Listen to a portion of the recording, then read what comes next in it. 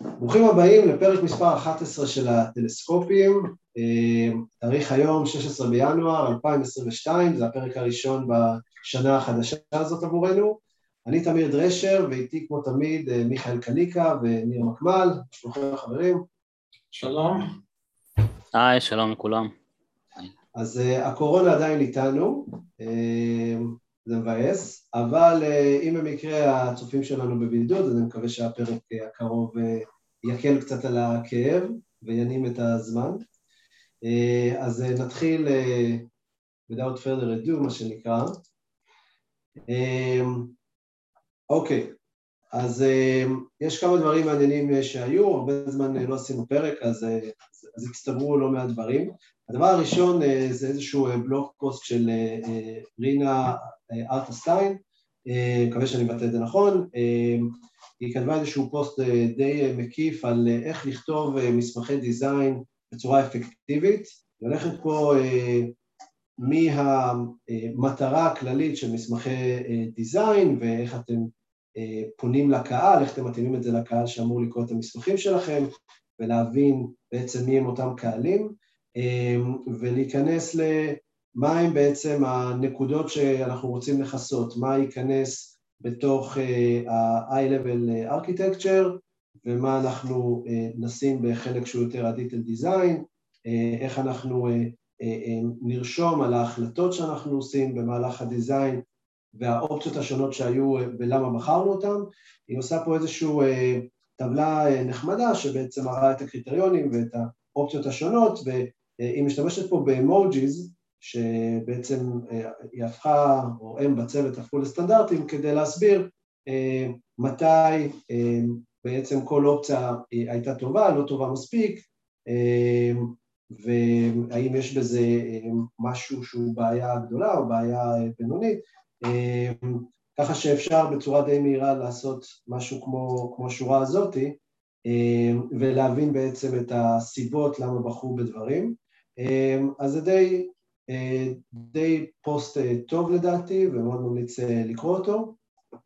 ככה כדי להבין איך עושים את זה. היא עבדה בדרופבוקס, היום היא עובדת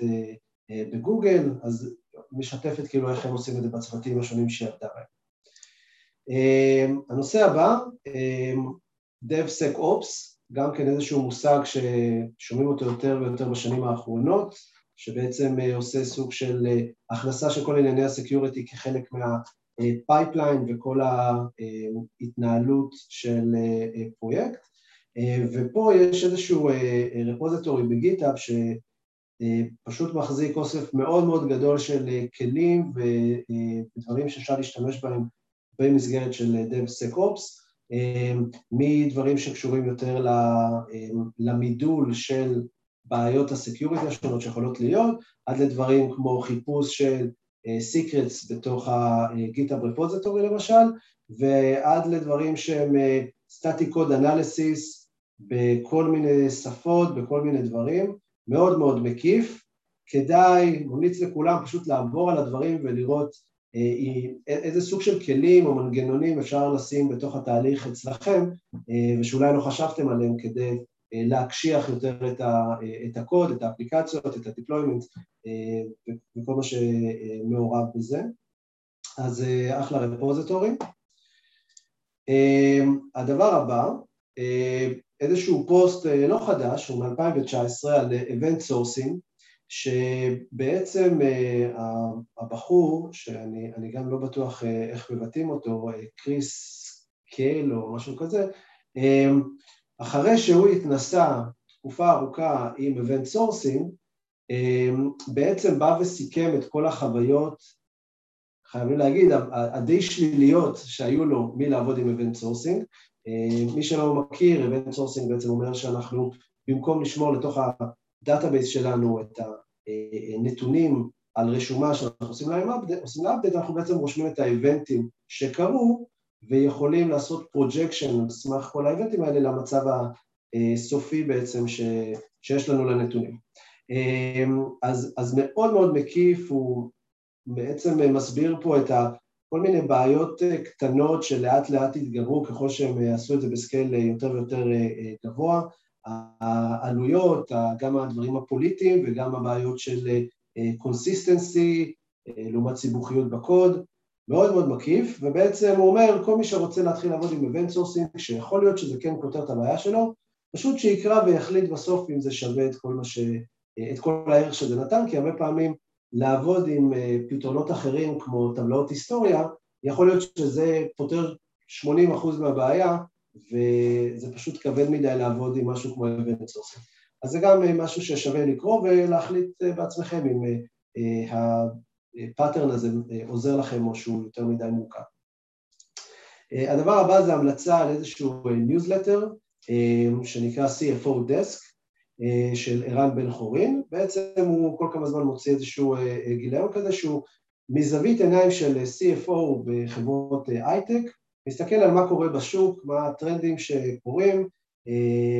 ויש פה הרבה אינסייטס שמצד הביזנס להסתכל על דברים, מעניין כמו, לא יודע, Web 3 ו-NFT ועד למה המצב של הקלאוד היום ואיך כחברת SaaS יש דברים שאפשר לעשות כדי להגיע לאיזה שהם רווחים יותר טובים או כלים בעצם בשביל למשוך יותר לקוחות. אז זה נותן גם כן איזושהי משהו קצת שונה מהדברים הטכניים הרגילים ומאוד מאוד מעניין וכתוב בצורה מאוד טובה. אז אני ממליץ גם כן להירשם, לקרוא ולקבל עוד קצת דברים מעבר לדברים טכניים. דבר הבא, איזשהו פוסט של ביג פנדה, לאחרונה עשו איזשהו גיוס גדול, אז שפו. בעצם משהו שגם כן לאחרונה התחלתי להתקל בו, מושג, לא יודע אם אתם מכירים, Engineering Enablement, כתפקיד בארגון. יצא לכם להכיר? אז אני פחות יצא לי להכיר את התפקידים האלה, לאחרונה אני רואה יותר ויותר את התפקיד הזה מופיע, שבעצם התפקיד בא בעצם לראות איך אפשר לגרום לארגון, לצוותים, לעשות את העבודה בצורה יותר טובה, מכלים שאנחנו מביאים להם עד לטכניקות שונות של עבודה וכל המעטפת מסביב, דברים שאני חושב שאולי בתור ארכיטקט תמיד יצא לי גם כן לעשות, אבל עכשיו כנראה זה כבר נהיה מספיק גדול כדי שיהיה תפקיד בפני עצמו. אז פה הם בעצם מסבירים מה זה Engineering Enablement, איך הם רואים את האופי של התפקיד ואת האחריות שלו, ומה בעצם הגבולות גזרה, אז שווה להכיר. אוקיי, הדבר הבא, גם כן מאמר של מישהי מישראל, סופי וסרמן, שאני גם מכיר באופן אישי, היא כתבה על השימוש שלהם בבלום פילטרס, לצורך איזשהו דיזיין שהם עשו ואיפה זה משרת אותם, וגם בלום פילטר נותן לנו בצורה שהיא פרובביליסטית, כן? האם ערך מסוים נמצא או לא נמצא, בתוך איזשהו מאגר גדול, במקום שאני צריך להריץ על דיקשנרי איזושהי סריקה גדולה, ובעצם הדבר הזה הוא, בגלל שהוא בעצם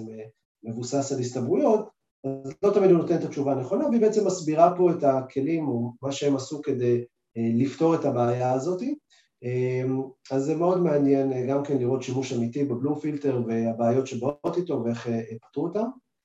אז אני גם ממליץ לכולם ללכת ולקרוא ולהבין. הפוסט הבא הוא פוסט של מרטין בלוויו,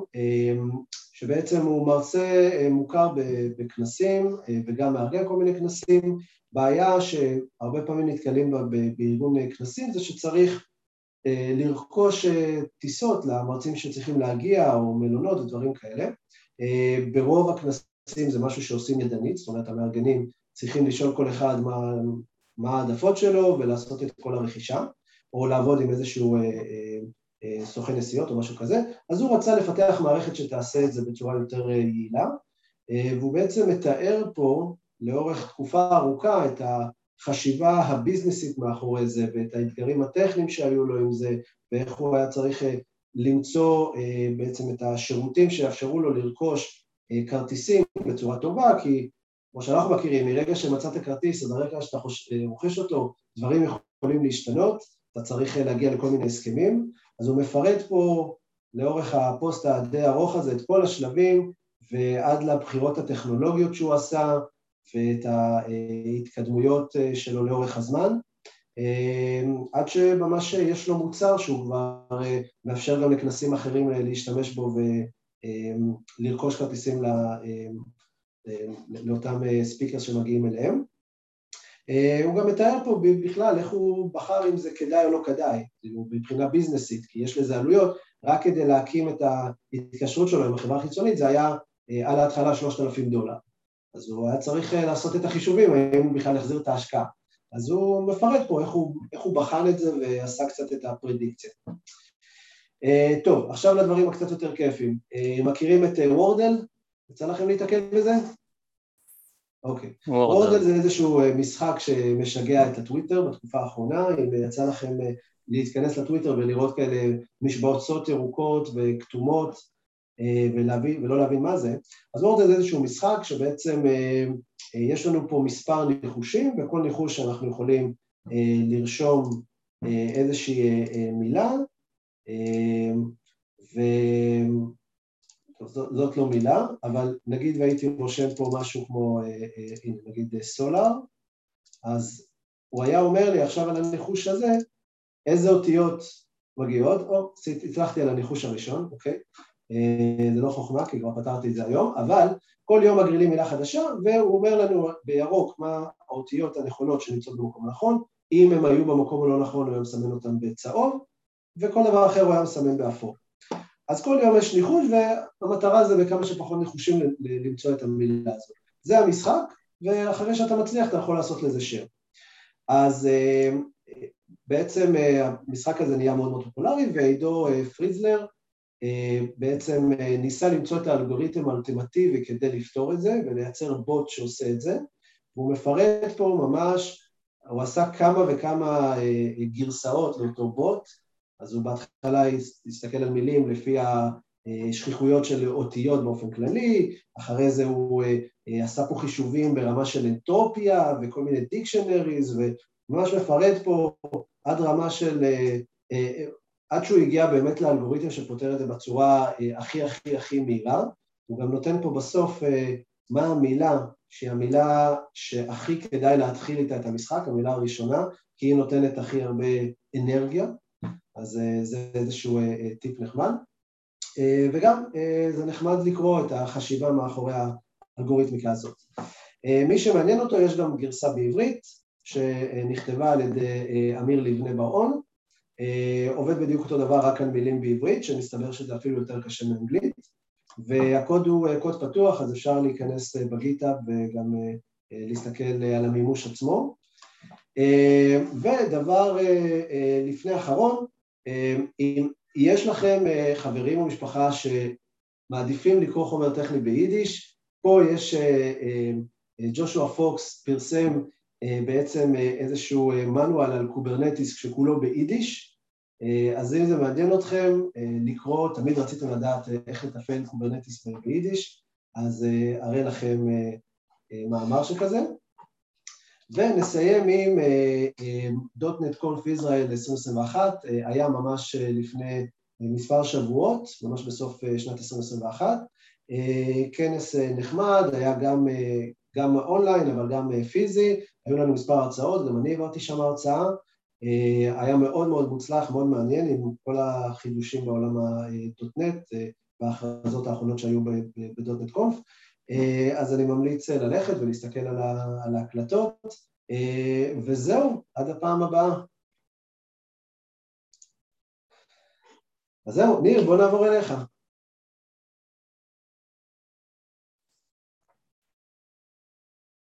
כן, שנייה רגע. נשתף את המסך. אוקיי. טוב, שלום לכולם. שומעים אותי? שומעים. כן, מעולה. אז באמת שנת 2022, ככה אנחנו, כיף לפתוח את השנה עם קצת חידושים, אהבתי מאוד את היידיש הזה, ושמע, זה חתיכת השקעה, זה הדבר הזה, ממש מעניין. אוקיי, אז היום אני ככה, יש לי כמה נקודות שהייתי רוצה לדבר עליהן. אני בטח שמעתם על הנושא הזה של הסרוויס מש, אנחנו יודעים באמת שיש תקשורת בין סרוויס לסרוויס, אבל מה אנחנו עושים שיש event driven, כמו שתמיר הציג עם ה-event sourcing, אז יש לנו איבנטים, אבל ל-service to service request reply יש לנו פתרון כמו service mesh לפעולות סינכרוניות. אבל לפעולות הסינכרוניות אנחנו קצת, התעשייה קצת לדעתי עדיין מתקשה לתת פתרונות סטנדרטיים כמו בסרוויס מש, ויש כל מיני ניסיונות אבל אני לא בטוח עד כמה הם צולחים, אבל לדעתי יש פה איזשהו טרנד שמתחיל להתבשל כמו ה-Event Mesh, שה-Event Mesh בא לפתור לנו את הבעיות של הקומוניקציה האסינכרונית. יש פה באתר הזה של רדיט קצת מסביר על ה-Event Driven Architecture ומה זה Event Mesh, אבל אנחנו יכולים לראות שהשוק לא הכי בשל לזה, אבל יש כל מיני אינישיאטיבות שהתחילו לצוף. מה שכן, יש בחברות אנטרפרייז בדרך כלל תמיד יש איזושהי מחלקה שהיא למעשה עושה את ה-Event Mesh, עושה את האבסטרקציה לאבנטים, ומה שזה נותן לנו, זה נותן לנו אפשרות לתקשר בין המיקרו סרוויסס או בין קלאודים שונים על ידי פעולות אסינכרונית בצורה אגנוסטית ואבסטרקטית, ולמעשה זה גם נותן לנו אפשרות של כל מיני ניתוח של המידע בזמן אמת, להעביר דאטה מפה לשם. אז אני חושב שכדאי באמת לשים לב ל-Event Mesh, בינתיים יש איזושהי חברה שנותנת איזשהו פתרון ב-Event Mesh, נקראת סולס, וגם יש איזשהו, פה מסבירים שה-Service Mesh באמת הוא מטפל ב-Request Reply, וקצת ב-Hybrid Cloud, כמו פתרונות כמו Solo.io, שמחברים מולטי קלאסטר ומולטי קלאוד, ול-Event Mesh אנחנו רוצים גם מולטי קלאוד וגם לתמוך ב-Event Driven Architecture, אז בעולם היום של המיקרו סרוויסס יש לנו באמת שילוב של שני העולמות, גם Request Reply וגם Event Driven, וביחד אפשר להשלים את התמונה, עד כמה Event Mesh הוא באמת משור, זה משהו שמתחיל להתבשל, יש גם איזשהו Apache Event ב-Incubating, אבל הוא לא מעט זמן נמצא בשלב הזה, משנת 21, באמת יש פה איזה חזון יפה, שיש פה איזשהו Event Mesh, שיש לו כל מיני קונקטורים, וגם סכמה ומטריק וטרייסינג וכל הנושא הזה, ובנוסף, זה תומך בלא מעט סטורג'ים, אפשר לראות פה איזושהי אילוסטרציה, וגם שכמובן אחד היתרונות שזה פדרשן, שאנחנו רוצים לשים את זה במקום אחד ולראות את התמונה המלאה, עד כמה זה תופס בתעשייה זה משהו שהוא באמת מעניין, אבל אני חושב שזה קונספט מאוד מאוד מעניין לקרוא עליו וככה לבדוק איפה אפשר להשתמש בזה. דבר נחמד שנתקלתי בו זה Continuous Configuration at the Speed of the Sound, באמת לעשות, אנחנו מכירים היום Continuous Delivery, Continuous Deployment, אבל מה לגבי Continuous Configuration? היום אם אנחנו רוצים לעשות איזשהו שינוי בקוד, היינו רגילים להריץ איזשהו פייפליין של CI/CD, ואז הקוד רץ, הבילד רץ, יכול להיות שהבילד רץ מהר, אם יש לנו פייפליין ממש טוב ב5 דקות, נגיע לפרודקשן, עושים deployment, ואז מקבלים את הפיצ'ר החדש, ופה מספרים באמת את המסע של אמזון, שהם התחילו בימי המונוליט, שלקח להם באמת אפילו יום אחד שלם להריץ בילד של המונוליט שהיה, ולאט לאט לאט התחילו לעשות יותר SOA ארכיטקצ'ור, והתחילו להגיע למייקרו סרוויס, ומה שנתן להם את האנבלמנט הכי גבוה זה באמת Continuous Configuration. זאת אומרת, הרבה פעמים אנחנו עושים איזשהו, רוצים לשנות איזה משהו קטן בקוד, או שרוצים לפתח איזשהו פיצ'ר חדש, או לעשות A/B טסטינג, או דברים כאלה, ולהריץ עכשיו את כל הפייפליין עם כל הדברים, זה די מורכב. אז אני חושב שבאמת שימוש בפיצ'ר טוגל, כמו ב-AWS שיש להם את AWS App Config, מאפשר לנו בזמן אמת לעשות הרבה דברים, גם Ops טוגל, גם Release טוגל, וגם Permission טוגל, כל מיני סוגים של טוגלים שונים לשימושים שונים, שלמעשה זה Continuous Configuration, יש לנו עכשיו איזשהו פיק ב-hour, אנחנו יכולים לקונפג את המערכת שלנו שתעבוד בלי להריץ עכשיו את כל הפייפליין שלנו. אז יש פה גם באמת איזשהו הסבר על הפיצ'ר טוגל, אני חושב שהתעשייה משתמשת בזה, אבל ברגע שמשתמשים בזה נכון, כמובן שלא רצו להחזיק את הפיצ'ר טוגל להרבה שנים, להרבה זמן, זה עניין של תלוי אם זה שבועות או חודשים, אבל once באמת עושים את זה נכון, זה נותן באמת בוסט רציני לחברה, זה מאפשר בזמן אמת לשנות את ההתנהגות של המערכת, ודרך אגב, כן, כמובן אפשר לחבר לזה איזושהי מערכת יותר מתוחכמת כמו Machine Learning שיכול ללמוד את המערכת והוא יקנפג את הפיצ'ר טוגל, והדבר הזה נותן enablement רציני, כי אם נגיד באמת נעשה פה איזשהו Machine Learning שזה מה הפיק של המערכת, מה המערכת צריכה כרגע, וקנפג את המערכת שלנו בצורה דינמית, אז זה יכול לתת לנו באמת הרבה added value למערכת, אז זה לגבי החלק הזה. עוד איזשהו ארכיטיקל שקראתי שהוא ככה נחמד, אנחנו באמת בתור ארכיטקטים, באמת אנחנו תמיד מתלבטים האם לעשות אבסטרקציה או לא לעשות אבסטרקציה. אני חושב שזה תמיד שאלה כזאת שעולה, רגע עכשיו בואו נחשוב על אבסטרקציה במשך שבועות, איך נעשה את האבסטרקציה הכי טובה, ויכול להיות שאנחנו לא צריכים. יש פה איזשהו אתר שמראה שבהתחלה באמת היה להם באמת אבסטרקציה על כל דבר, אמרו היה להם לעשות אבסטרקציה לכל מיני פאטרנינג ולכל מיני סרוויסים, ולאחר ריוויו מחדש הם אמרו רגע, במקום להגיע מהדבר המורכב הזה שכולל באמת הרבה מודולים, הרבה אינטרפסים ואחד קורא לשני, האם אפשר לעשות את המערכת יותר פשוטה? הם בארכיטקטורה שלהם הצליחו להוריד את הכמות פיילים שלהם מ-25 פיילים של קוד, מ-25 פיילים ל5 פיילים, אתם יכולים לראות פה שיש רק 5 קומפוננטות, שזה כמובן מוריד את האוברד של המערכת, אבל אם אני כאילו אגיד עכשיו שאני אלך עכשיו לכל מערכת ואני אכניס אותה לבטל את האינטרפסים, זו שאלה שהיא מעניינת, אבל בכל מקרה לדעתי זה משהו ששווה לקרוא. יש פה כמובן את הציטוט הזה שכל הבעיות של מדעי המחשב יכולות להיפטר על ידי שכבה של אבסטרקשן, חוץ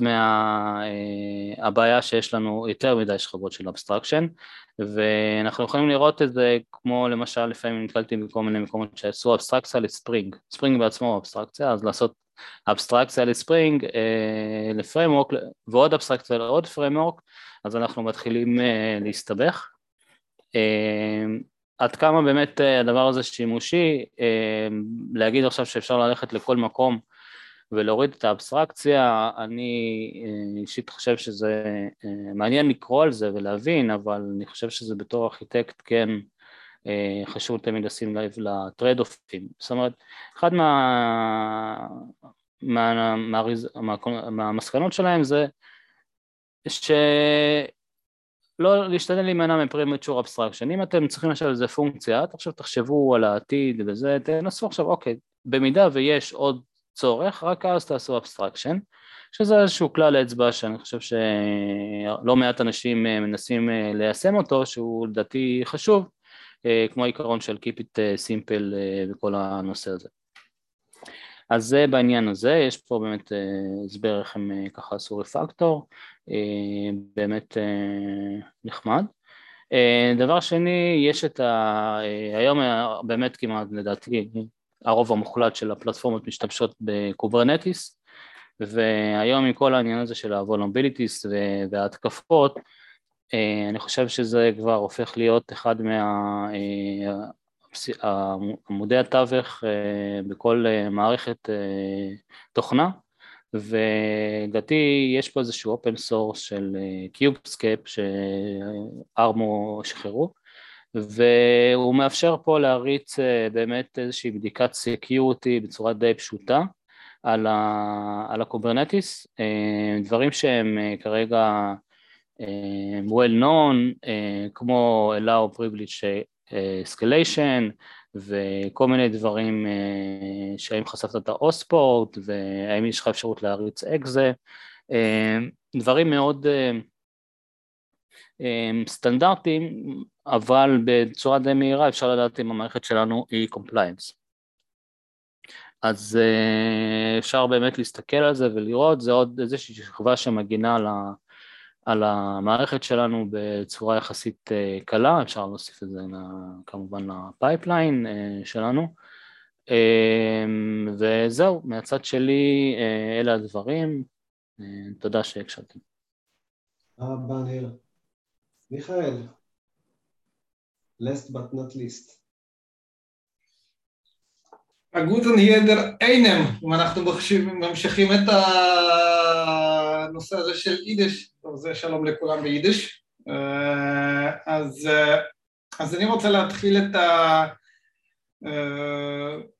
השיחה שלנו היום עם ה-Essential Engineering Skills for Every Software Architect. אז יש פה כתבה מאוד יפה שזה פשוט לקט של הרבה כתבות או לינקים לספרים, בעצם מה צריך לדעת בשביל להיות Software Architect טוב. אבל מה שהכי אהבתי שבסופו של דבר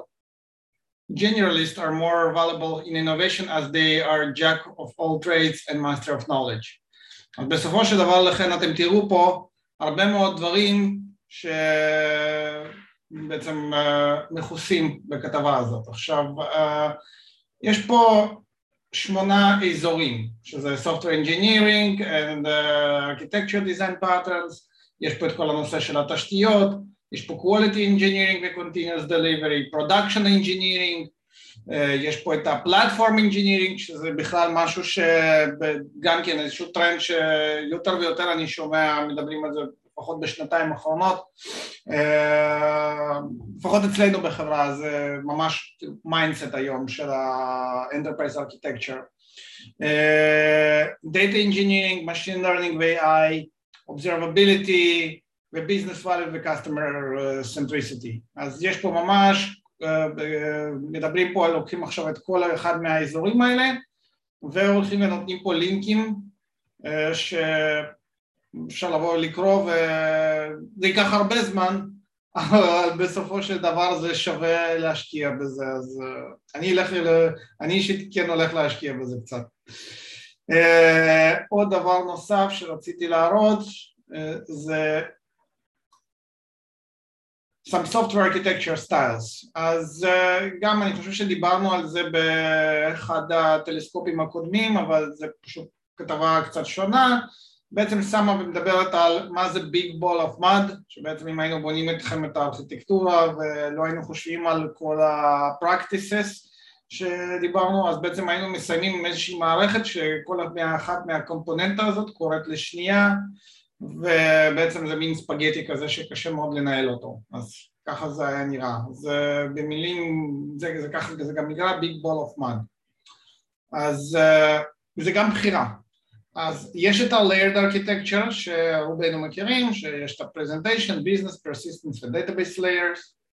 יש את ה-Pipeline Architecture, שגם רובנו מכירים, רואים את זה למשל ב-Tomcat עם הפילטרים שעושים Handling the Requests, או ב-IIS, רואים את זה בכל מיני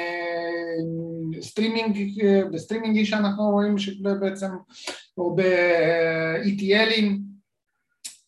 יש את המיקרו-קרנל שבשמו היותר נוח, זה נקרא פלאגין ארכיטקצ'ר, בעצם יש לנו איזושהי מערכת ויש פלאגינים, או ג'אלים או DLLים, שאפשר בעצם בצורה דינמית לטעום. יש את ה-Service-Based Architecture, ה-SOA הישן, יש Event-Driven, כאשר Event-Driven הם מדברים פה על שתי דרכים, אחת זה Under the Broker Topology, או בעצם במילים אחרות זה כוריאוגרפיה, או Mediator Topology, שבעצם יש פה איזשהו Mediator, או במילים אחרות Orchestrator שמנהל את כל העסק. ויש את ה-Microservice Architecture, וזהו, זה פחות או יותר הסטיילים העיקריים שקיימים היום, אז למי שלא ראה, אז יש את זה במקום אחד, אז תכירו את זה. טוב, כתבה הבאה, CRISP, Critical Path Analysis for Microsoft Architecture, קצת כתבה, מה שנקרא, קצת מסובכת יותר לקרוא אותה, אבל זה איזשהו ניסיון באובר לבוא ולראות הרבה פעמים, כאילו בעצם מה הבעיה שהם פותרים. הרבה פעמים אנחנו באים לבוא ולעשות איזושהי אופטימיזציה של איזשהו flow, כשאנחנו יודעים שיש לנו שם latency ארוך. עכשיו, איך אנחנו בוחרים, איך אנחנו נדע,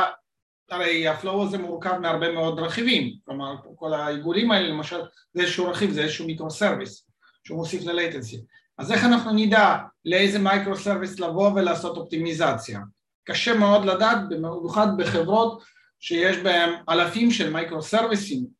וכולם, והרבה מהם גם מעורבים בפלואו, אז מאוד קשה לדעת מי בעצם התורם העיקרי. אז לכן הם בנו איזושהי תשתית שבונה, ועושה ויזואליזציה ל-critical path של ה-latency, של הקריאות של ה-microservices, ואז אפשר להסתכל כבר, שאם אני כבר הולך לעשות אופטימיזציה, אז אני אעשה את האופטימיזציה לאותם microservices שנמצאים אצלי בנתיב הקריטי. וכל הכתבה עכשיו מדברת על איך הם בעצם בנו את זה, איך עובד האלגוריתם של החישוב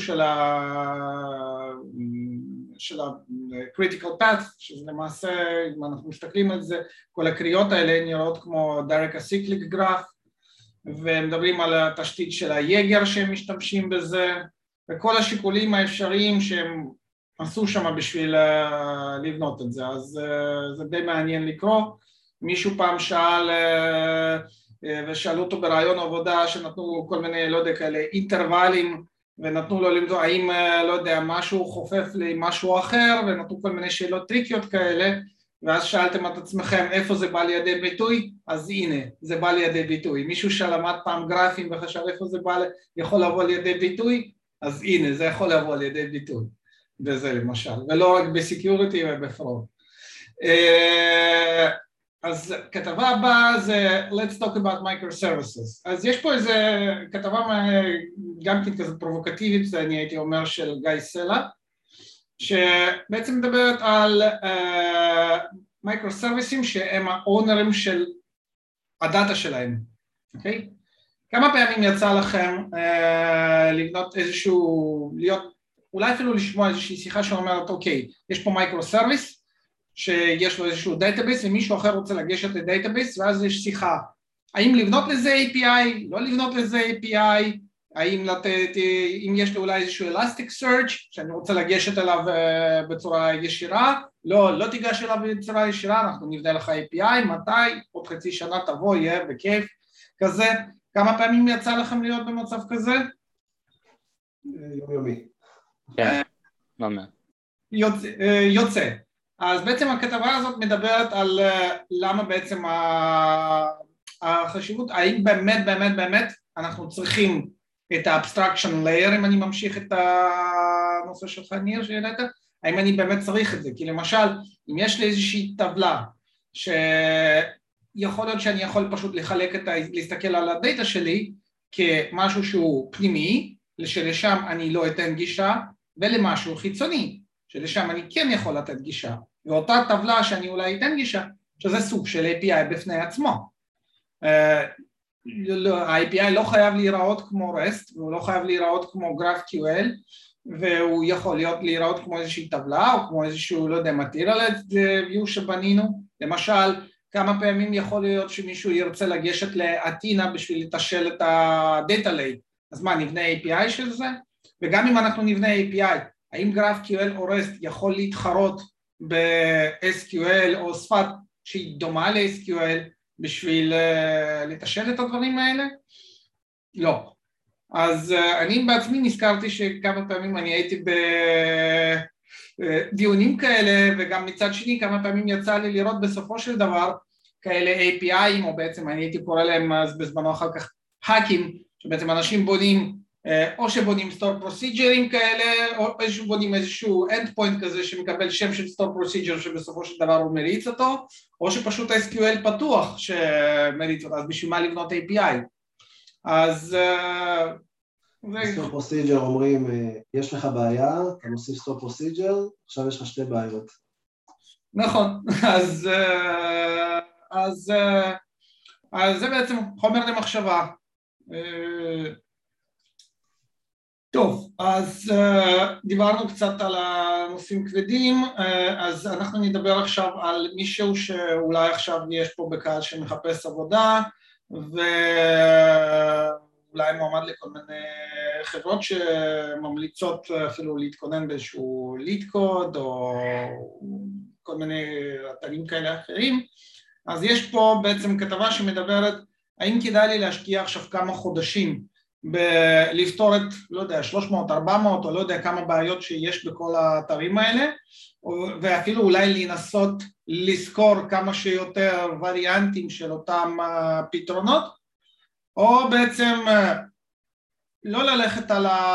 לפתור את רובם, אלא פשוט להבין איך זה עובד לעזאזל ולהתכונן לפי זה. אז יש פה גם כל מיני טיפים שהם נותנים, כאילו כבר לא באמת, לא לנסות מה שנקרא לזכור את השאלות, גם לבחור את השאלות בצורה חכמה, לצורך העניין אם אתם, לא יודע, מועמדים לאמזון, למשל אז בליד קוד יש להם כל מיני שאלות שבדרך כלל שואלים באמזון, או בפייסבוק, או בעוד מקומות, אז ממש לפלטר לפי זה ולנסות לפתור את זה. להבין גם כשאתם פותרים את השאלות האלה, תפתרו 10, 15, 20 שאלות, תבינו איפה מה הולך לכם יותר קל, מה הולך לכם יותר קשה, ואז תתמקדו לא בדברים שהולך לכם יותר קל או שאתם מרגישים שמבינים, תתרכזו בדברים שהם היותר קשים, איפה שיש לכם יותר אתגר, ואל תעזבו את השאלות עד שאתם לא מבינים אותם לעומק, את הפתרון שלהם. עוד דבר נוסף, זה טיפ שמדבר על, קודם כל, לא לפתור את זה עם קומפיילר, לא לפתור את זה ב-IDE, תנסו את זה על נייר, על whiteboard, על משהו כזה, כי בחלק מהמקומות לא נותנים לכם לכתוב את זה ב-IDE, אז מראש תנסו לפתור את זה ככה. ויש גם מה שנקרא פיינמן טכניק, פיינמן הוא היה פיזיקאי ידוע, שבעצם אמר שאם אנחנו לא מצליחים להסביר את הפתרון שלנו, אז כנראה שאנחנו לא לגמרי מבינים את זה. ועוד כמה טיפים אישית ממני, אז אם אתם ניגשים לבעיה כזאת שנתנו לכם ואתם ממש לא מבינים אותה, אז תנסו לפתור קודם כל לחשוב על פתרון שהוא אולי ברוט פורס ולא הכי אופטימלי, ואז תנסו לפשט את זה, תגיעו לאיזשהו n בריבוע, לאיזשהו n פקטוריאל או משהו כזה, ואז תנסו משם, שתנסו לחלק את זה לבעיות יותר קטנות או למקרים יותר פשוטים, וגם דברו, תשתפו עם המראיין שלכם את המחשבות, על מה אתם חושבים, אל תהיו תקועים, כי לפעמים אתם אולי לא הבנתם משהו, אז אותו מראיין יכול לפעמים לחלץ אתכם. אז דיברנו על זה, וכתבה הבאה ממשיכה את הנושא הזה, יש פה, מצאתי איזושהי כתבה שמדברת על 14 patterns שבעצם אתם צריכים להכיר, זה בעצם השיטות, בעצם איך לפתור כמעט כל שאלה שתתעסקו בה, שיכולים לשאול אתכם בכזה רעיון עבודה, אחד מהם זה יכול להיות sliding window, זה יכול להיות משהו שזה אינטרוולים, זה יכול להיות גם fast and slow pointers, זה יכול להיות 2 פוינטרים כאלה או 3 פוינטרים שאתם רצים על איזושהי רשימה, וכאילו מרג'ים דיברנו בדיוק על ה-critical path, אז או על אינטרוולים, אז הנה בדיוק יש פה לפעמים שואלים שאלות כאלה, cyclic sort ועוד, כאילו אני לא אעבר על כולם, אבל זה טוב למי שמתכונן לכאלה דברים, אז יש לכם הכל במקום אחד מרוכז ללמוד. זהו זה, בהצלחה. מעולה, תודה רבה מיכאל. אז זהו, הגענו לסוף של עוד תוכנית. כמו תמיד, כל הלינקים יעלו ויהיו ביוטיוב, והסרטון גם כן, וההקלטה יהיו בספוטיפיי ובאפל פודקאסט ובכל הערוצים שלנו. אם יש לאחד מהצופים שלנו איזשהו